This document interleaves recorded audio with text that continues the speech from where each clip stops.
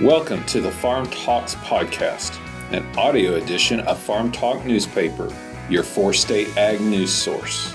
Farm Talk News has proudly been serving the four-state area with quality ag content since 1974. Listen in for 100% agriculture, 100% of the time. Tune in today with your host. Welcome back to episode 5 of the Farm Talks podcast. I'm your host, Emily Zahurones, Associate Editor of Farm Talk News. If you are new to our channel, make sure to click that subscribe button wherever you get your podcasts so you never miss an episode. We are exactly 3 weeks away from the 2023 Western Farm Show in Kansas City. I have Farm Show Manager Jamie Applegate with me today. Jamie, what should we expect this year at the Western Farm Show? So attendees should expect to see a sold-out venue with over 400 exhibitors there to help them figure out just great ways to enhance their farm and ranching operations. They'll see some cool things going on with FFA and 4-H kids, maybe a few seminars that they might be intrigued by in our farmer development seminars, and a huge shopping experience area this year, which features a lot of really cool and new products. And I know I'm excited to be there. And can you tell our listeners a little bit about how much are tickets this year and where can we purchase them? So tickets are always sold at the venue itself for $10 at the gate. Those are good for anyone 12 and older. If you're 12 and under, you get in free. You can always find a coupon on our website, which is westernfarmshow.com, which will give you $3 off in advance if you're interested in having some savings. So all you need to do is go online, fill out a form, and you will automatically get sent that coupon. We always offer our members, we're a member-driven association, and so those dealers that we work with are always given the opportunity to have these coupons at their counters as well. So if you walk into a local dealer, you can always ask them. If they don't happen to have them, you can always call the show office and ask to speak with me, and I can always get you a hookup on a coupon as well. Well, excellent. Is there anything else you'd like to share with any of our listeners today? Sure. I would just share that we've got a lot of new and exciting things going on at the show. So if you're interested in learning about the farming experience, come see The Farmer's Life. Brian Scott, he's coming in as a green farmer. So John Deere has sponsored him. We have livestock demonstrations going on every day of the show. So you can find something Friday afternoon, all day Saturday, and on Sunday for livestock from MFA. Then we've got the Farmer Development Let's Talk Shop seminars going on all day Saturday and on Sunday morning. So those will be put on by industry professionals themselves, talking about their product technology or whatever they might have that can help you with your farming and ranching operations. Then we've got the Family Living Center, as I mentioned earlier, where you can get a lot of shopping done, find some goodies to take home with you, which is sponsored by American Family Insurance. Then we've got, as always, our health and safety roundup area where you can come in, get some health screenings, maybe take a vision test to see if your eyes are still good. And those are put on by the Missouri Farm Bureau. And lastly, we've got FFA Day, which is always on Friday, sponsored by Case IH, where the FFA kids can come in, experience, network with our exhibitors, and just have a fun day of interaction and college experiences as well. So those are a laundry list of things that we've got going on at the show, but that's why we love doing this for our Kansas City area and all the farmers and ranchers around us. Well, excellent. We are excited to be there. Thank you for your time today. Absolutely. I appreciate you letting me have some time. Again, the 2023 Western Farm Show is scheduled for February 24th through 26th at the American Royal Complex in Kansas City. Farm Talks podcast prides itself in bringing you content from a different segment of agriculture each month to talk about the challenges and strategies that our listeners care about. Stay tuned to this episode as we hear from a local Oklahoman involved in custom processing. Chris Gabriel of Wild Country Meats and Hominy says the meat business is all he's ever known. Thanks for joining me today, Chris. So to get started, let's talk a little bit about yourself and your business and a little bit about Wild Country Meats. Tell me about yourself. So, my name's Chris. We've owned Wild Country, actually built Wild Country, established it in 1998. Family-run business, actually started with my wife, myself, my mother, and my father here in small town of Hominy, Oklahoma.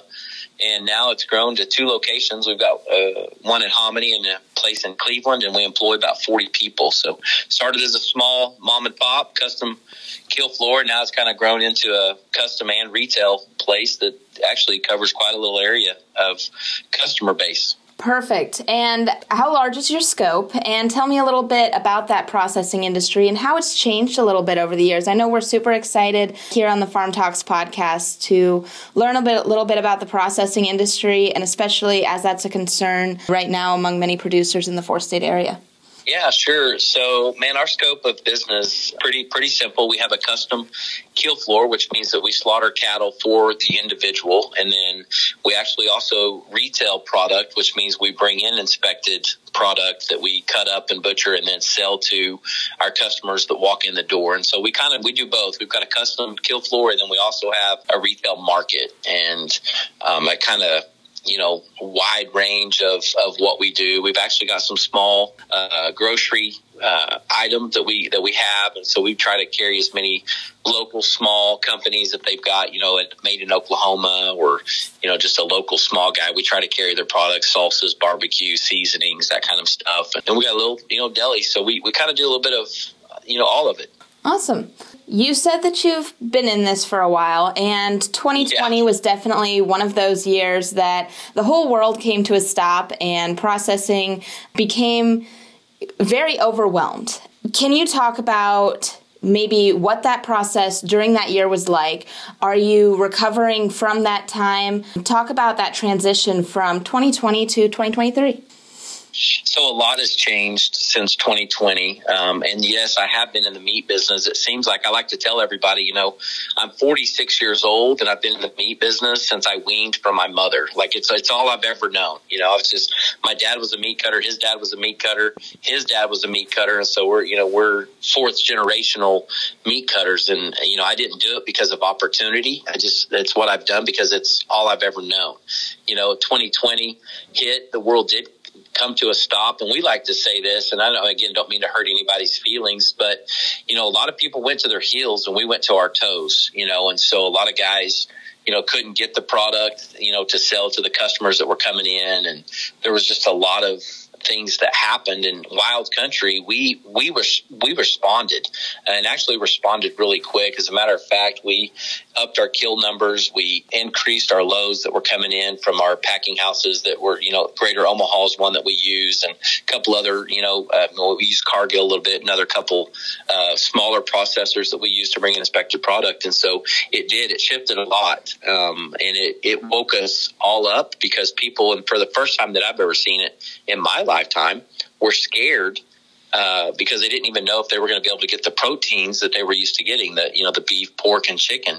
And so we had people driving in, again, we're in northeast Oklahoma. We had people coming from Texas all over and lined up outside our store for months, not just for weeks, but for months. We had a line out our door and people just constantly coming in. And we were killing around the clock. We had semi-loads of beef coming in, and it was, very, very eye-opening, and it changed a lot of what we do even today. For sure, absolutely. And so going forward, can you tell me about some of the issues that you yourselves as a company are facing, and perhaps the processing industry as a whole, that our listeners and our producers should know about? And what can we do to add on to that to provide a helping hand at this time? Yeah, so which is really good because, again, I've been in it my whole life. And, back in the day, and I don't know, you guys sit up in Kansas. I'm sure this podcast probably reaches a wide range of people. But in Oklahoma, it seemed like the custom kill floors were kind of spread out. There wasn't a bunch of us. There was just a few of us. And a matter of fact, that you've got the Oklahoma Texas Meat Processors Association. You've got 2 states combined just to create a good number of people for an association. And so we were thin. And I was one of the young guys in the business. I'm 46. Back then I was considered young because a lot of the guys were getting older.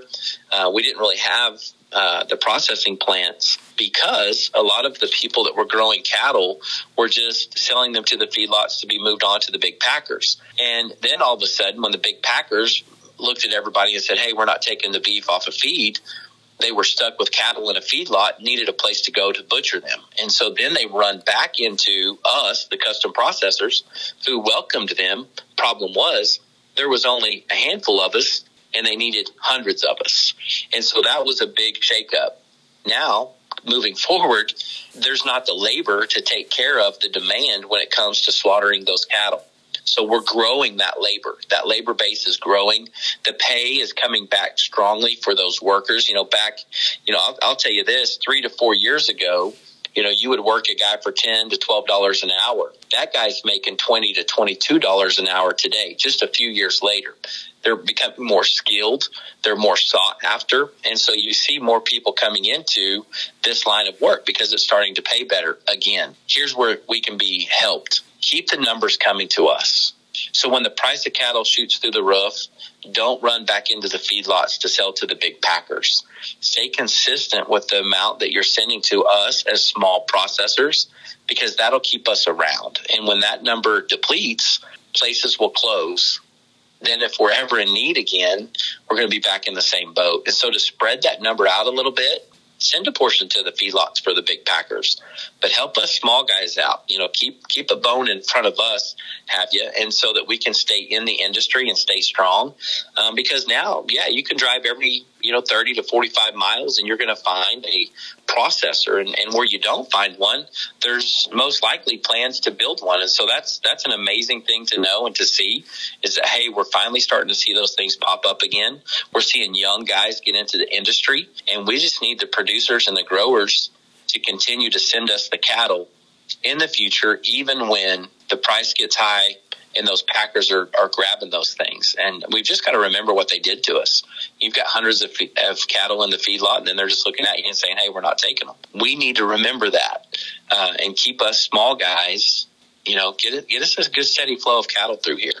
And that's the biggest thing, is to just keep it level, keep that playing field strong, so that when we do turn around and need more processors, there's not just a handful, that we can all stay strong. Yes, keeping it local is absolutely vital. And so I want to bring it back a little bit. So tell me a little bit about yourself and your family, and just elaborate a little bit on that. Let us know a little bit about you. Again, the meat business, it's all I've ever known. I'm married to my high school sweetheart. Our actual 25th wedding anniversary is coming up this year. It's coming up in March. And so we're excited about that. We've got 3 beautiful children, all from the same wife, my high school sweetheart. And she's in the Hominy facility day to day. She's over there most days at the kill floor. You can always catch her there. And then I usually am in between stores, between the retail shop and the slaughterhouse. But you'll see any one of us just about any given day at either store. And then my mom and dad, who are still a big part of the business. They each are part owners as well, and so they're in and out of the stores, and both of them still heavily an influence for all of us, because my dad, that's where the legacy, that's where it has all started, and so he's still around, in and out.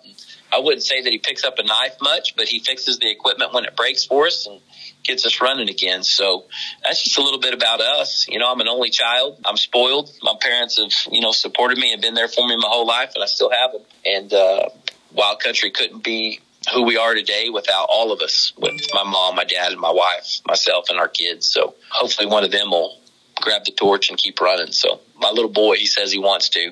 We'll see how that works out.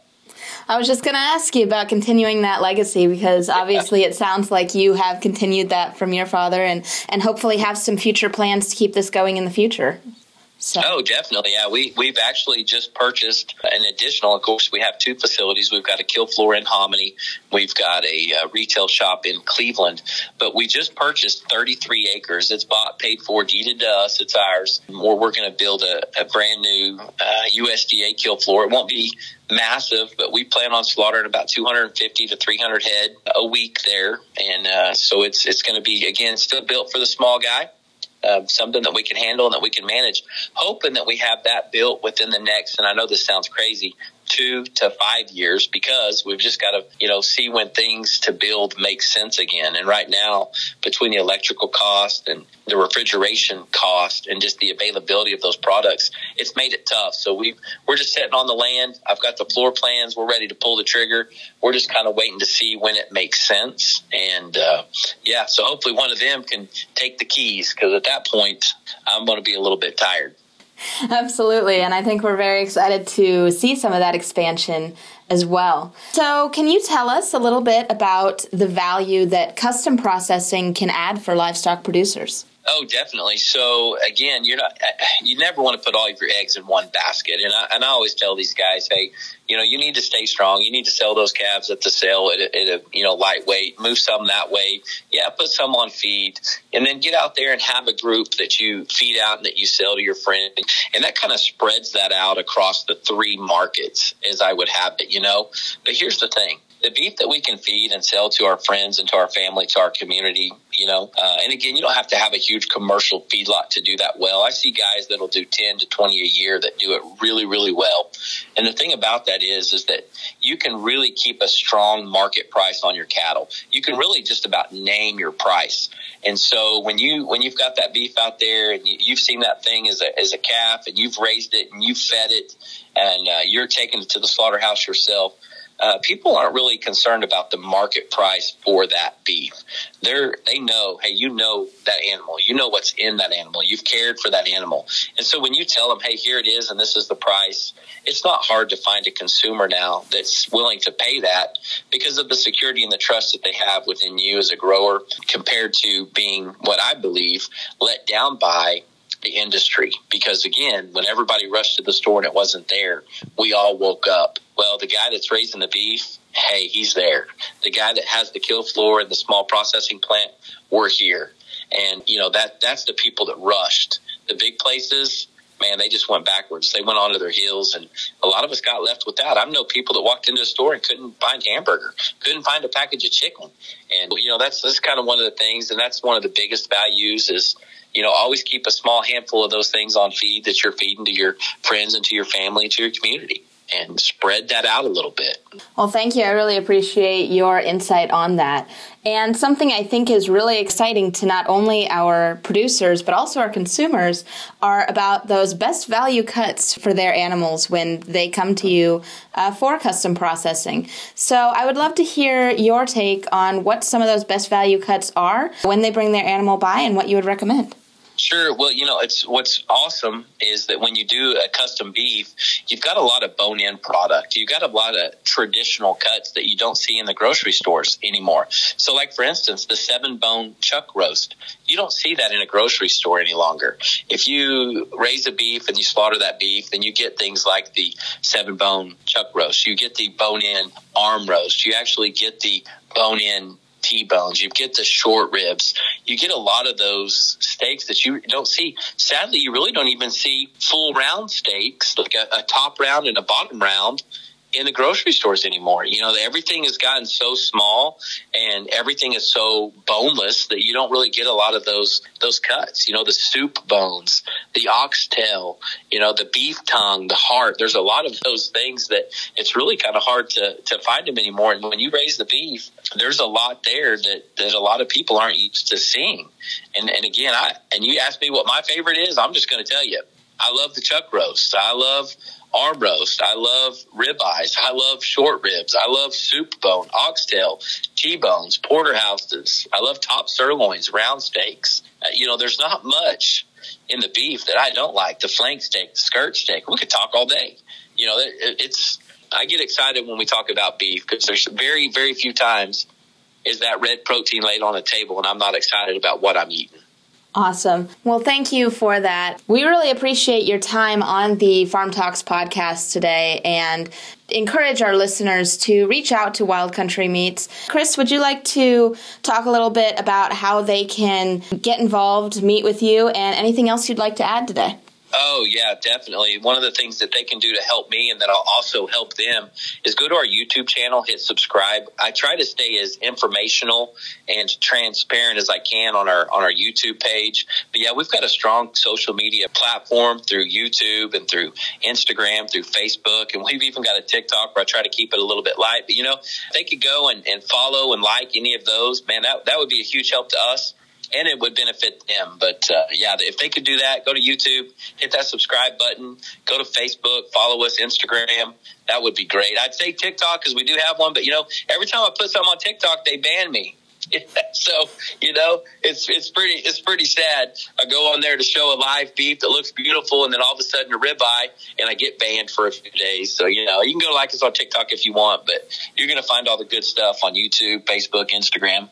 Awesome. I didn't even know you did social media. Can you talk a little bit about that and how long you've been doing it and what kind of success you've found through there? So, yeah, I found a lot of success, and, that's the thing about, the world that we live in, and we have kind of a social media vision and a mission, if you would, to make sure that we can educate, that we can encourage, and bring a smile to people's faces.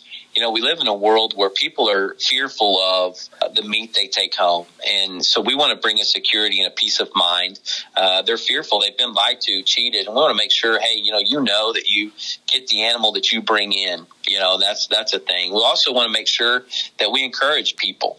We're living in a time when you don't know, when you see someone, it might be the last time. You don't know what they're going through. And so it's always a great opportunity to encourage them. And, that's the thing. We want to stay, open and transparent about the process and the things that we do and bring a smile to people's face. And it's been a great success to us because it's just opened up the process, showing them what we're doing. And that's been our mission here and our vision for a really long time. We even open up our cutting floor. If you bring a beef with that to butcher with us, we invite you to, hey, we're going to cut it on Tuesday at 2:00. If you want to show up, hey, come back here and watch us break this thing down.